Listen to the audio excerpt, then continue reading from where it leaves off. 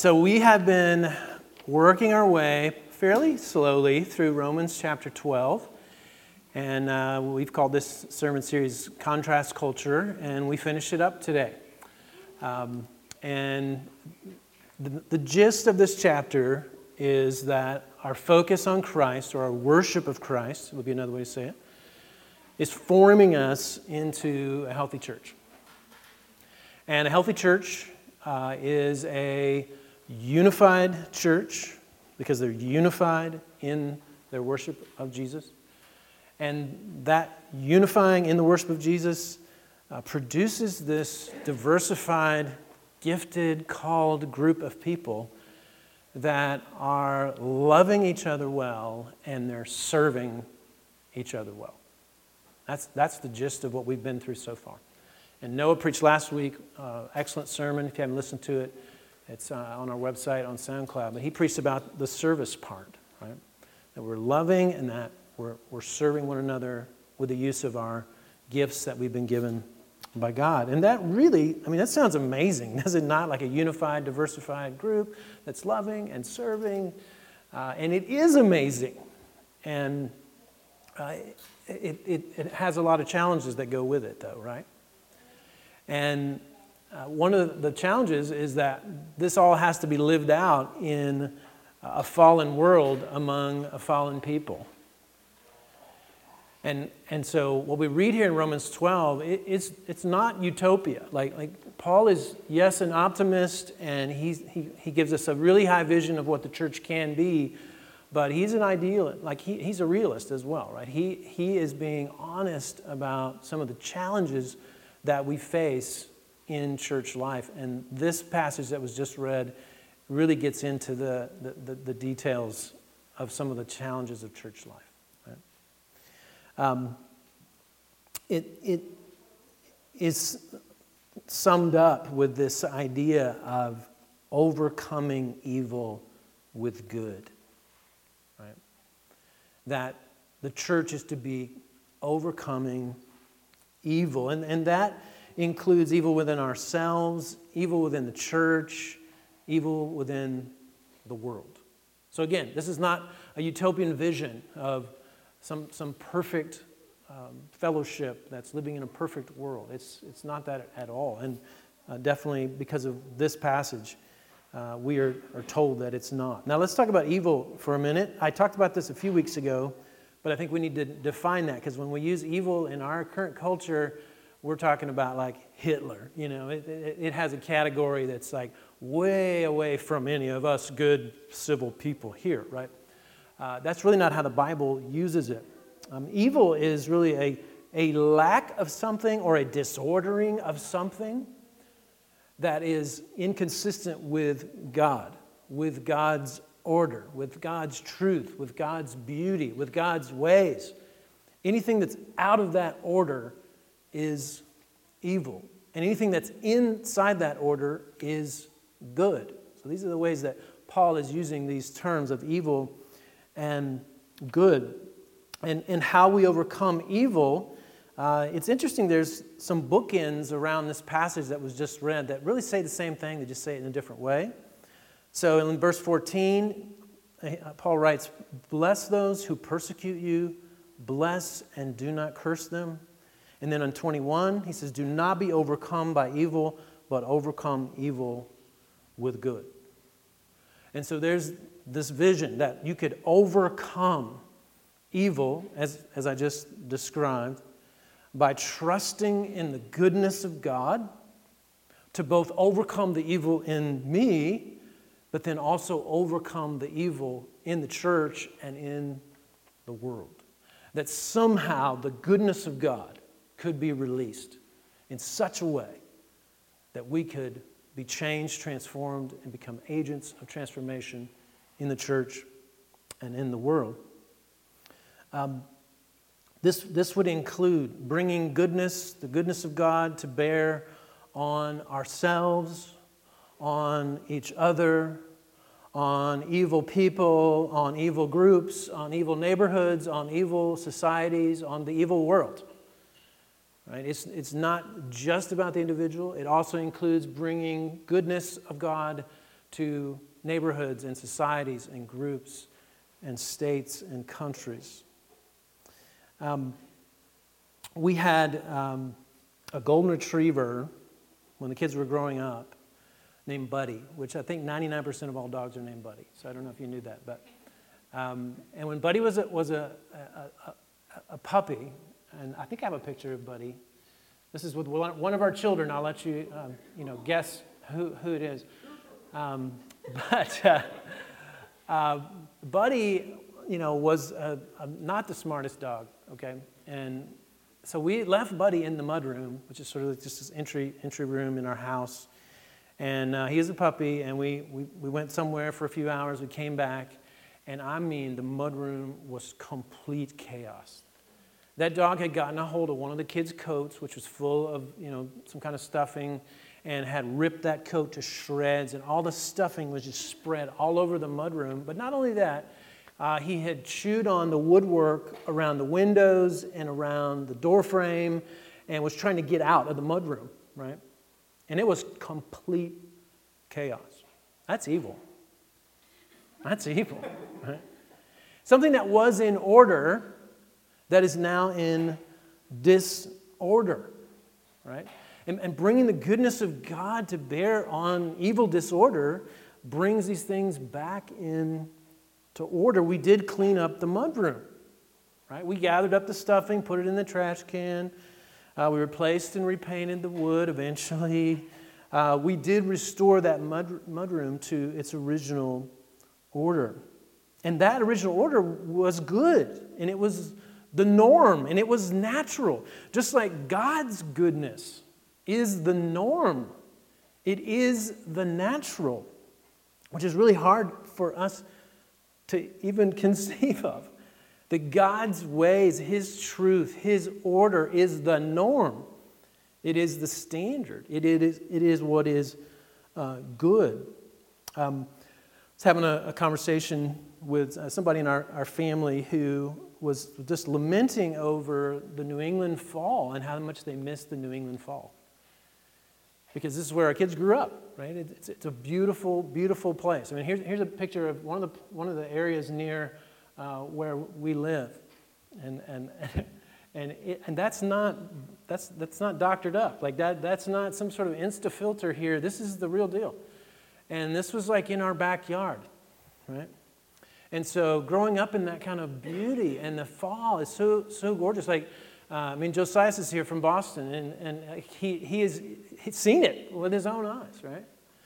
Now, my experience was different than our kids' experience, right? My experience was I came from Texas, where it's 100 degrees in the fall, and you've got a few trees, but not a lot. And then we moved to Massachusetts in the first fall. I thought I was in a postcard. I was like, is this real? And I'm serious. It probably took me 10 falls to finally start to feel like, this is where I live. This is normal, right? And so very similar to that, we don't know the beauty of God's order, the truth that He brings, the life that He brings. And it's so far removed from our experience that we struggle to think that is the norm. That is what is true. That is what is good, right? This past August, my wife and I celebrated 30 years of marriage, right? And when you talk to people and they're like, oh, you're married? Yeah. How long have you been married? 30 years. What? No, that's just normal, okay? This is God's norm. You get married, you stay married until you die. Right? This is the norm. But it's not, is it? Right? We live in a world where that's not the norm. And so, again, it's hard for us to envision God's ways, God's truth, God's beauty as the norm. Right? But that's what's good. That is what is the norm. That is what is the standard. Why does the overeater go back to the chocolate cake? Right? Why does the procrastinator put off the paper again, right? Why does the person in debt keep running to the credit card again? Why does the sexually addicted keep hitting the porn site? Why does the depressed person keep staying in their room and closing the shades? Why does the victim of the abuser go back to the abuser? Why does the struggling married couple keep going back into the old patterns? Partly because we can't conceive that life could be any different. We just can't conceive it. We're sitting in 100-degree heat in Texas. We don't even know that there is a New England fall. Right? We don't. But there is. There is a goodness of God that we're being invited into. Now, I think one of the silver linings is because there's such a disparity between the evil world and the goodness of God, is that the goodness of God really stands out. 30-year marriages really stand out, right? People who really love each other well, it really stands out. And so this is where the contrast culture idea comes from, right? It's like the church experiencing the goodness of God, not in its perfection, of course. Like we're a work in progress as individuals, as a community, but we can stand out. We can be a contrast culture as the goodness of God works its way out in our lives, in our community. So, how do we do that? Right? I mean, again, we're still up here. Like, it's like, oh, that sounds so good, and I'd love to be a part of that. How do I do it? And I think this passage gives us some pretty good handles on how to do it. And it's really challenging. All right? So there's at least 3 things in here. There's probably more, but every sermon has 3 points, so, got to have 3 points. So 3 things. Humble ourselves, refuse revenge, and love our enemies. These are 3 ways that goodness can overcome evil. Humble ourselves, refuse revenge, and love our enemies. So we overcome evil by humbling ourselves. So verses 15, 16, we just heard this read. Rejoice with those who rejoice, weep with those who weep, live in harmony with one another. Do not be haughty, but associate with the lowly. Never be wise in your own sight. Now, first glance, it just seems like a little bit of a laundry list of like this. I actually think there's a theme in this couple of verses, and I think it's humility. Right?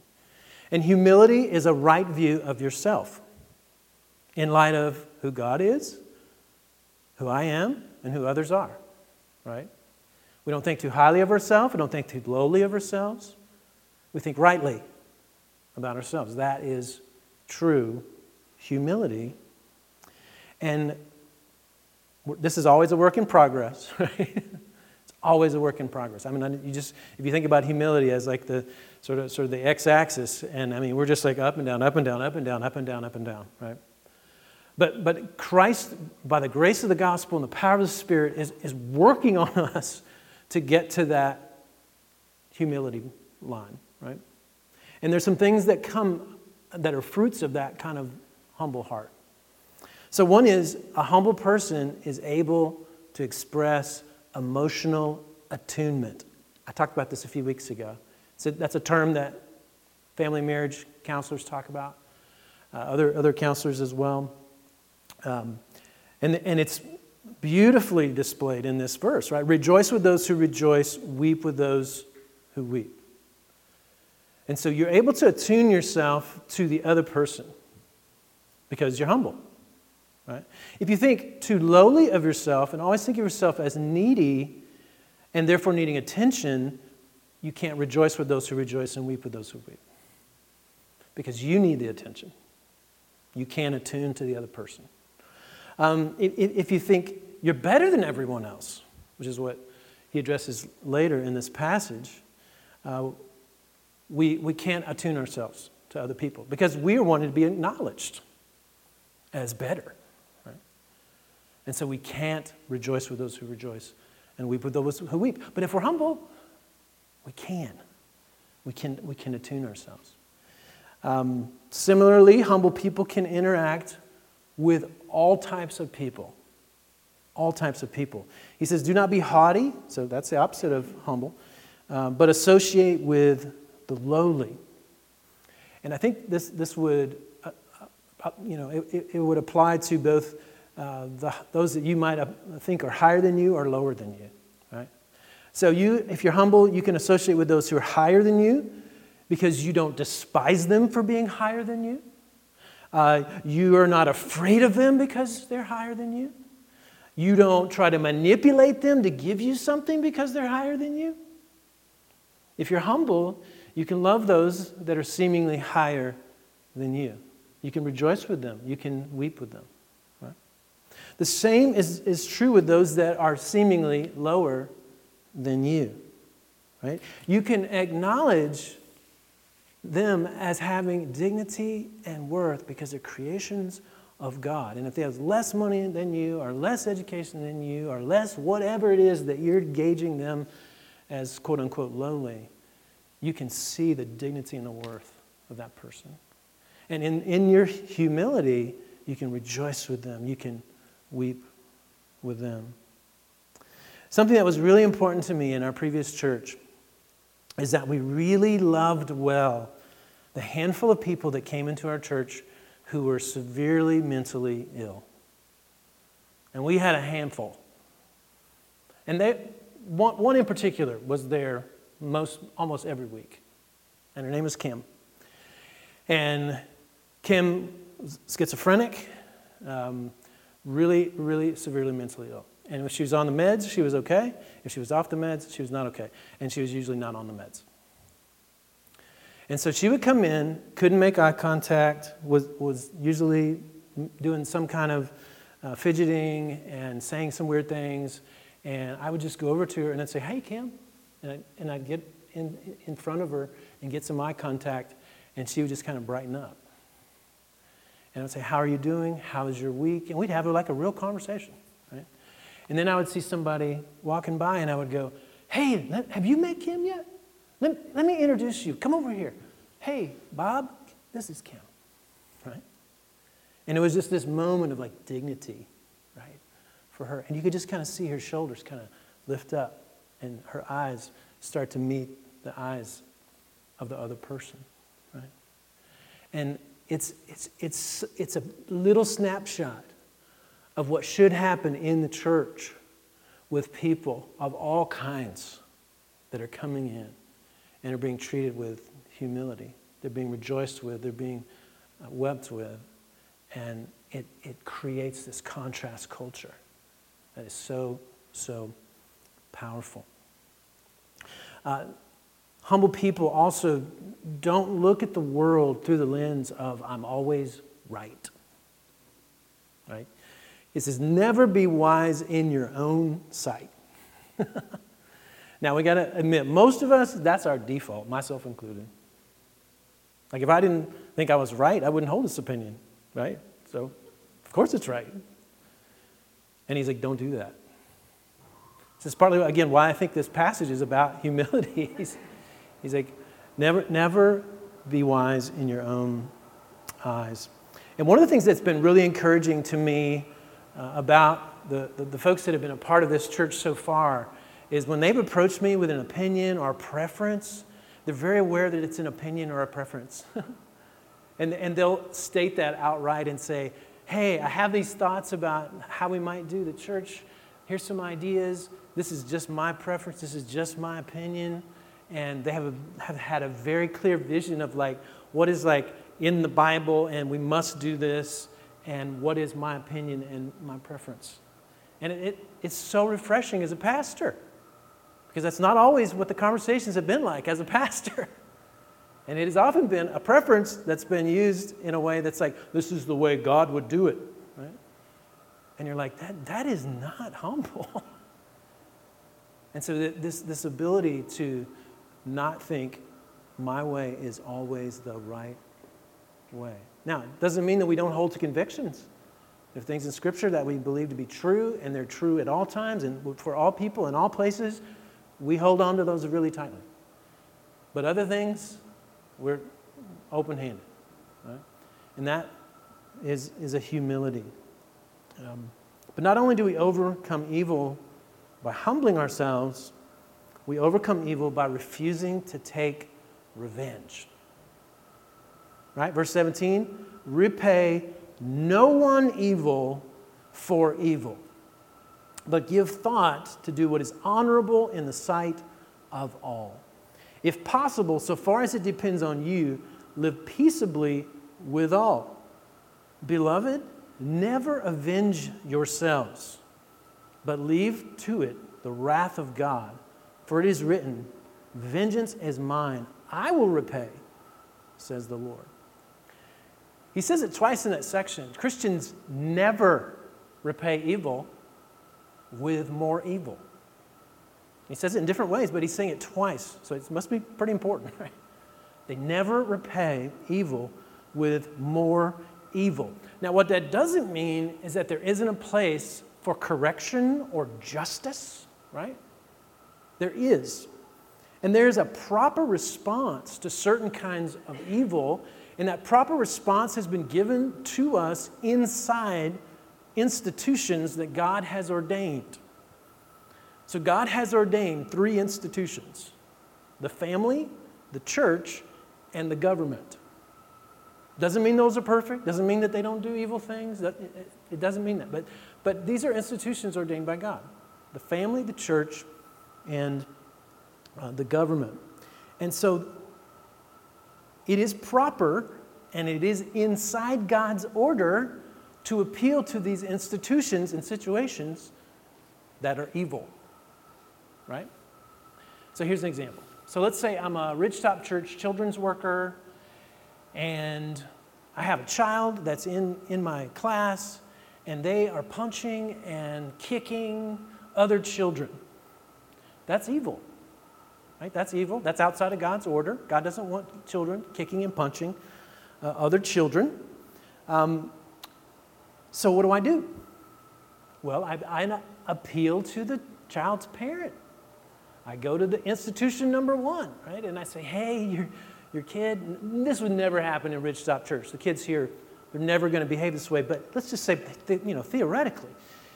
And we have to appeal to the parent. Like, hey, this is happening. Would you please do something about it? And they do something about it, right? And so we've appealed to the institution of the family. Everything's cool. Let's say the parent's like, don't do anything about it. Kid keeps kicking and punching. Now what? We appeal to the church, right? We appeal to the elders, right? Might pull an elder aside and say, hey, this kid is behaving in this way. It's hurting the other kids. Like another kid, one of the kids decided not to come back to church because of this behavior. Like, I need some help. And then the elder, in a very shepherding, pastoral way, says, hey, family, I'd like to come by this week and have a chat. I know we've had some behavioral problems, and we just want to have a conversation, and then they have a conversation, right? And so it's an institution, right? It's an order. It's a way in which we would engage with something that is outside of God's disorder, outside of His order, but it's given to us by God. But what if the child says, hey, my parents are abusing me, and they've got a black eye, and they got bruises on the backs of their legs? Then we're going to call the police. We're going to call the police. Now we're appealing to another authority, another institution that God has given us. Right? And yes, we're going to let the elders know, and the church is going to be a part of that process. But there's going to be an order to it. It's not going to be, I'm going to find that parent and I'm going to punch them. Right? No, that would be responding to evil with more evil. Right? And so again, this doesn't mean that we don't address evil, but we do so inside God's order. I think what the Apostle Paul is talking about is probably lesser evils.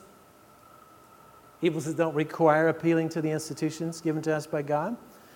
These evils might be being hurt by someone's comment or their action or their inaction, being gossiped about, being taken advantage of, being overlooked, being unfairly treated. That's the kind of evils that we're talking about. Right? I think most of us would say, well, I would never take revenge on someone for that kind of stuff. We have these socially acceptable ways that we take revenge. Like we freeze people out relationally. We vent about the person to others.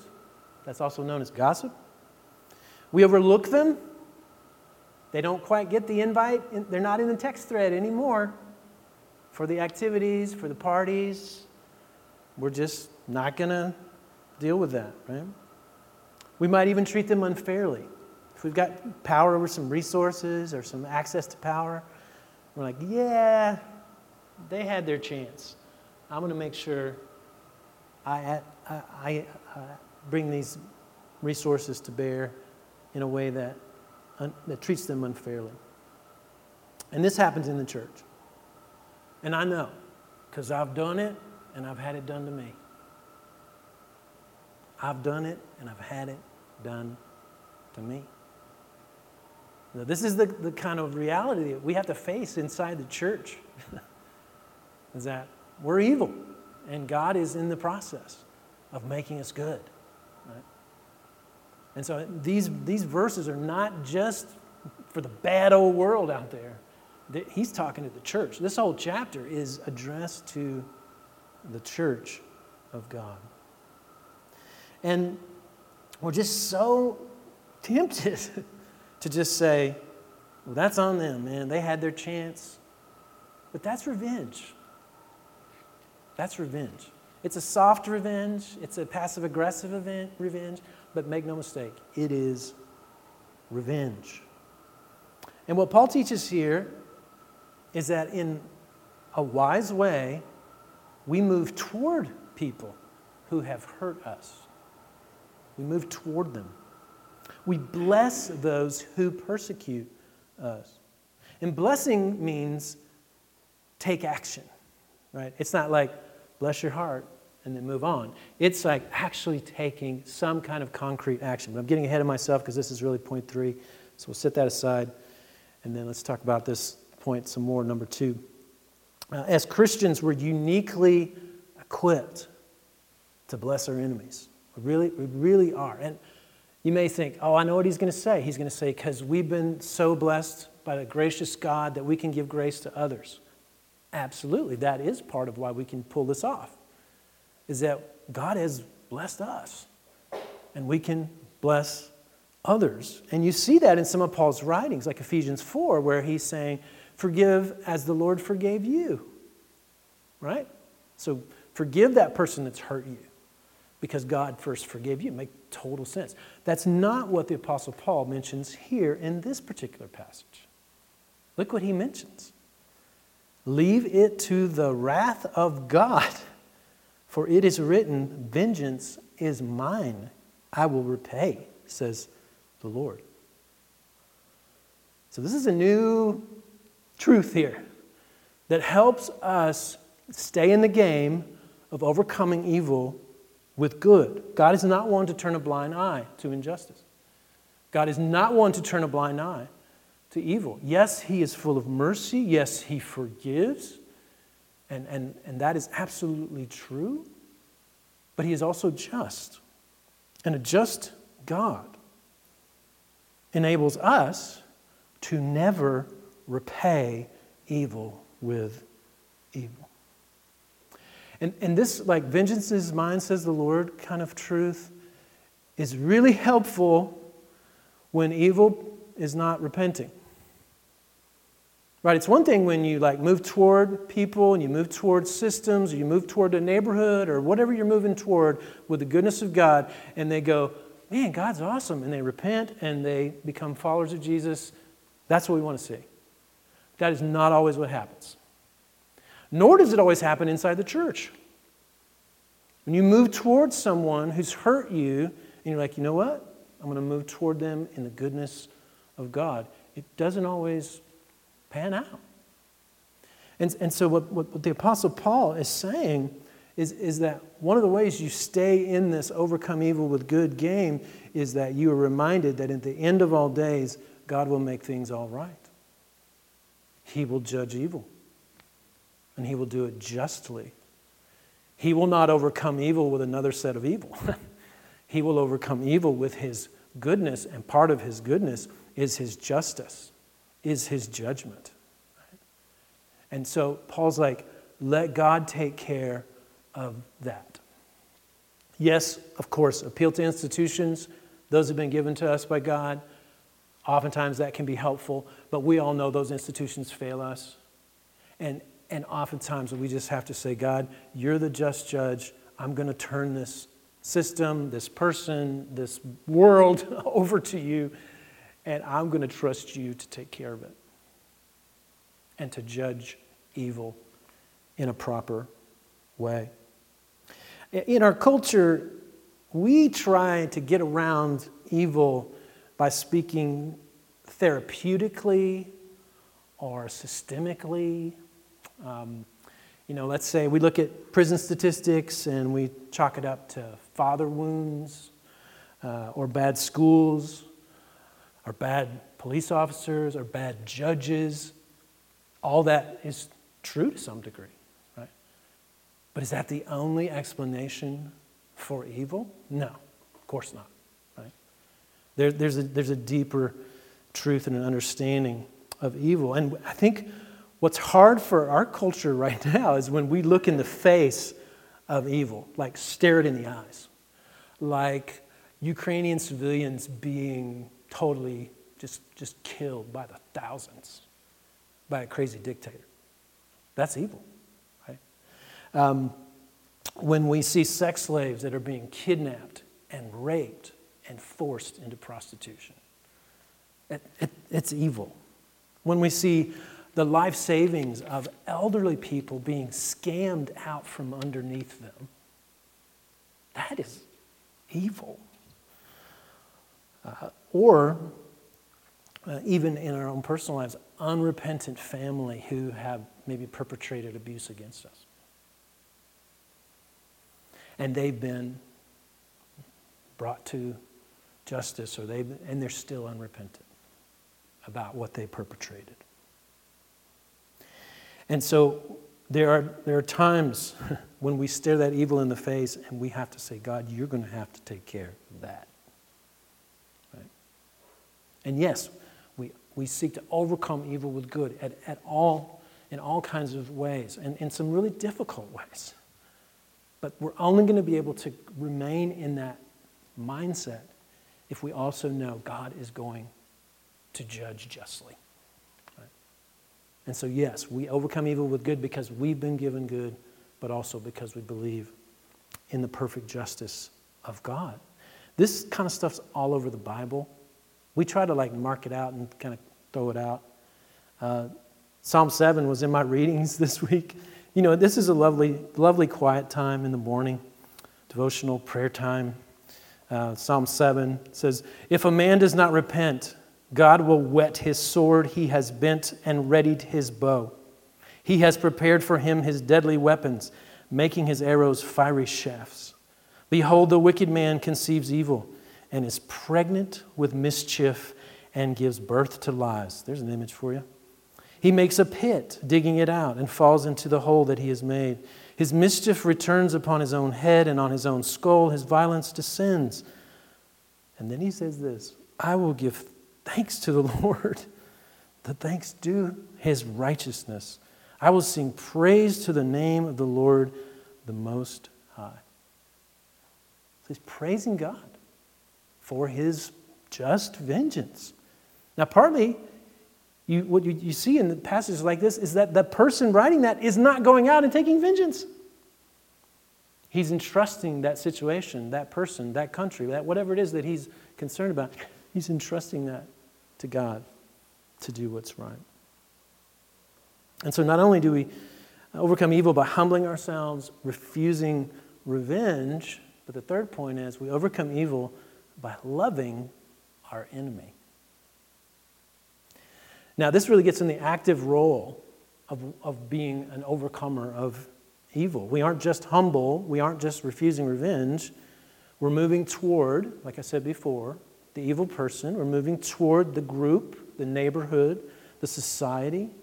And we actually do something to bring goodness to bear on the evil people, evil groups, evil systems.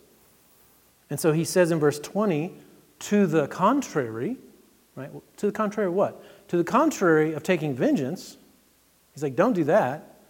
But don't do that. do this to the contrary, right? And then he says, if your enemy is hungry, feed him. If he's thirsty, give him something to drink. For by doing so, you will heap burning coals on his head. So he says, you don't take vengeance. You actually meet the tangible needs of your quote-unquote enemy. And I'm saying an enemy is someone's hurt you. Someone who's taken something from you. Someone who's mistreated you. And you want to bring some vengeance down. And he's saying, no, Christian, this is what you do. You bless them. You see they have a need, you meet the need. And instead, I think what kind of rises up in me, my enemy is hungry. I go, well, too bad for you. You should have thought of that before you hurt me. And this passage is saying, no, you should feed them. They're hungry, feed them. Right? If your enemy is thirsty, give her something to drink. You see the need, meet the need. Enemy needs a ride, give them a ride. Enemy needs money, give her some money. Enemy has a need, seek to meet his need. It's active. This blessing of the enemy. When we planted in our church in Massachusetts, they were not rolling out the red carpet to the local Baptist, church planter. In fact, the town was ideologically hostile to the gospel, to anything that had anything to do with Christian truth. But they needed volunteers for town events. And so we're like, we'll do it. They needed volunteers, I remember this was early on in the plant, to clean out this really nasty office that was going to be the Chamber of Commerce office in the town. And there was really heavy stuff and it had to be brought upstairs. And they were like, would anyone like to volunteer? We're like, we will. And we spent a Saturday cleaning out that office. They needed an early morning, pre-dawn, Saturday setup crew for the art show. And so we dragged ourselves out of bed and went out in the streets in Amherst, downtown, and we set up these stupid tents so that they could have an art show. And then Sunday evening, afternoon, when we were so tired from Sunday, we went and we broke those things down and we put them on a trailer. And those kinds of things opened up relationship with people in the town. And a lot of them, they knew where we were coming from. They could get on our website. They could listen to the podcast. But they were watching us serve in ways that opened up relationship with them. We're going to have to do the same thing here. They're not knocking the doors down. I don't know if you noticed, like, oh, new church in town. We're all coming. Awesome. No, they're not. And part of it is because of what we stand for and believing in what's in this book, believing the gospel of Jesus Christ, believing everyone needs that and needs to respond to it in faith. That's really offensive. But it means we're going to have to bless our quote-unquote enemies, right? We're going to have to see the need, meet the need, whether it's at elementary school or at the Hyde Park Neighborhood Association or folks around, just in the neighborhood that we find out they need something. We're just going to have to step in there and do it. And it's going to build some bridges that will eventually be used by God. Right? Now, I think it's more powerful when you're blessing a person who's actually hurt you.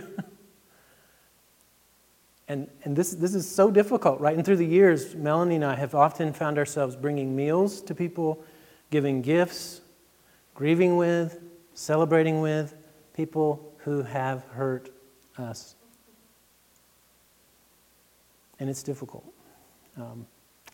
But this kind of experience happens when you are a member of a local church and you commit to it.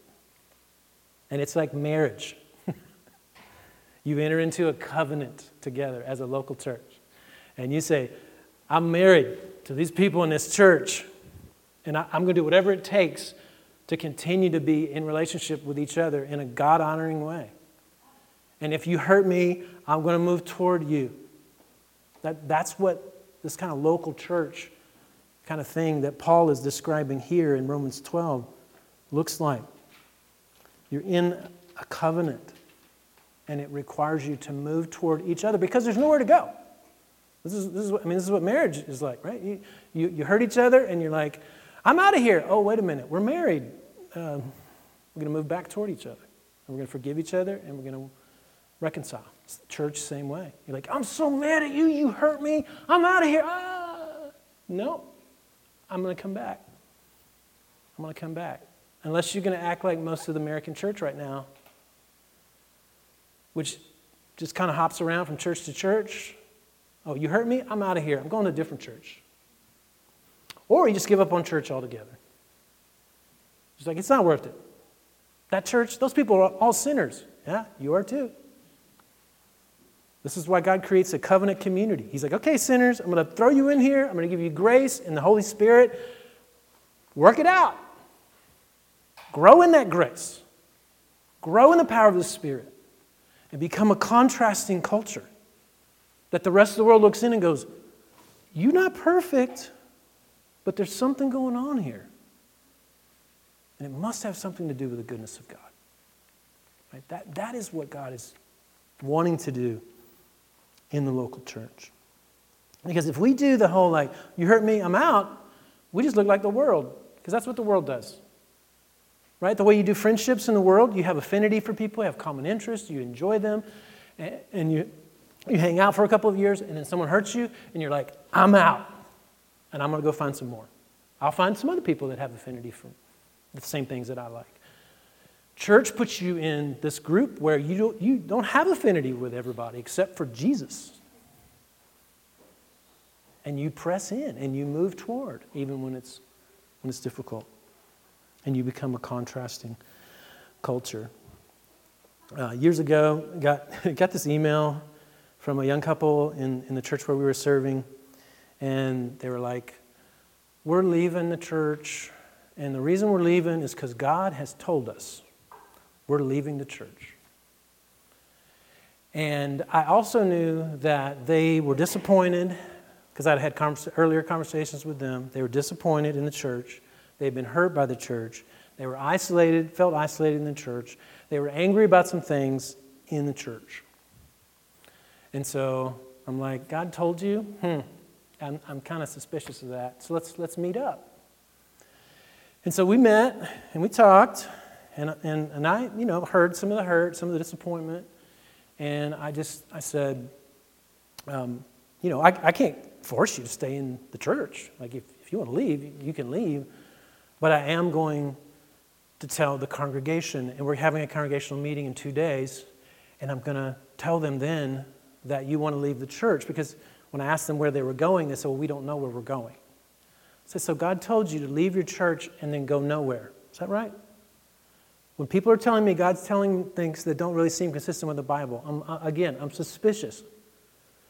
And so I said, I'm going to tell the congregation, and I'm going to ask the congregation to reach out to you and to talk with you and try to reconcile with you and try to encourage you to stay committed. And they're like, no, you don't do that. No, don't do that. And I was like, no, this is a divorce. You want a divorce.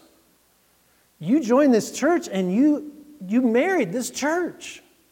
And now you want to leave it. It is a divorce. And we're going to fight for this, right? And yeah, after a month, we're going to let you go. We're not going to force you to stay at our church.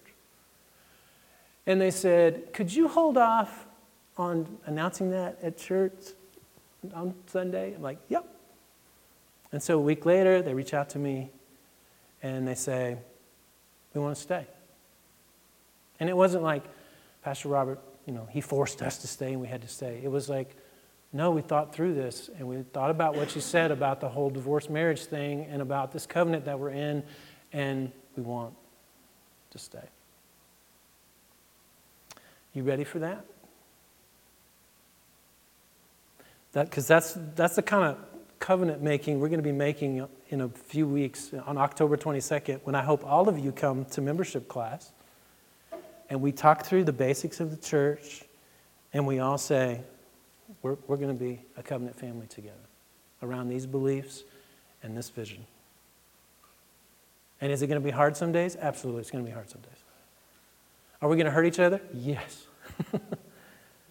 But we can move toward each other. Not just not take revenge on each other.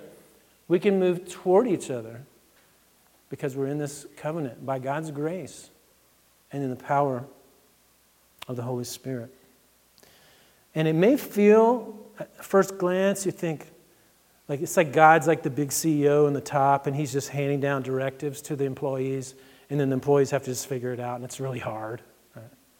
That is not at all what this is like. Because God the Son became a human being, and he came down into this world that is thoroughly affected by sin. And he humbled himself. And he refused to take revenge, rightful revenge, on sinners, like you and me.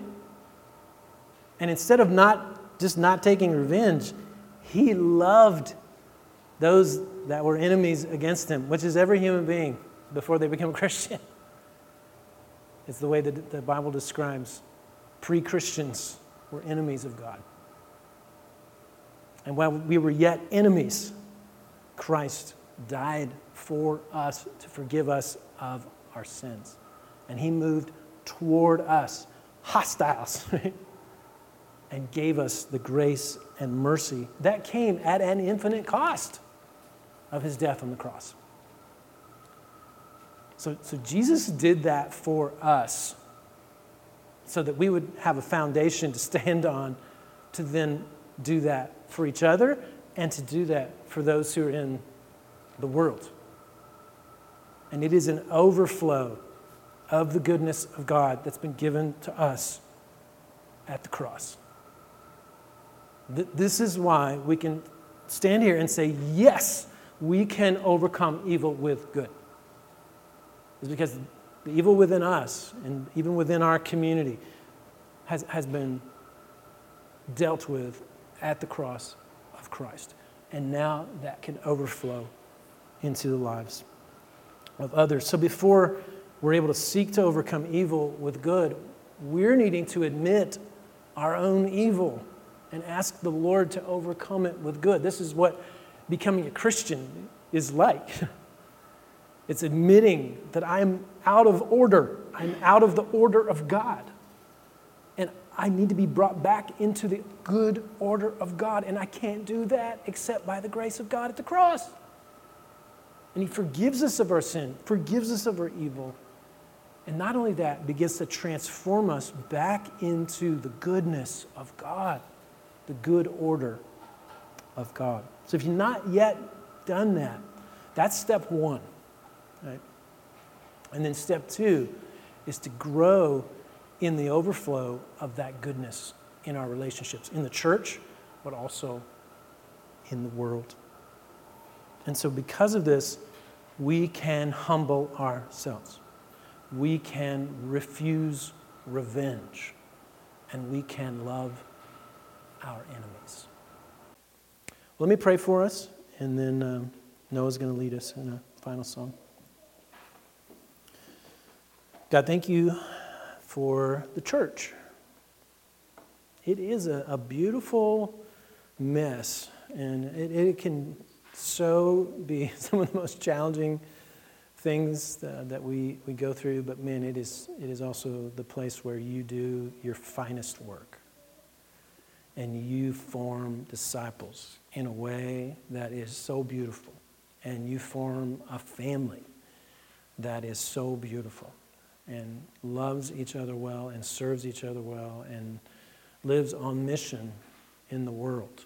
And Lord, we want that here. We want Ridgetop Church to be that. And Lord, you are the only one that can accomplish it. But as we come under your word this morning, we just say to you that we want this. We want you to work this out in the power of the gospel in our lives and as a community. And Lord, show us how to do it. Show us how to do this in 2022 in Central Austin. Show us how to do this with the people that are gathering here as this local body. We need your wisdom. We need your help and power. And so we look forward to what you're going to do, and we are excited about what you have done so far. And so we worship you in this moment as the one who is the head of the church, and the one who created the church, who sustains the church, and does so even now. And I pray these things in Christ's name. Amen.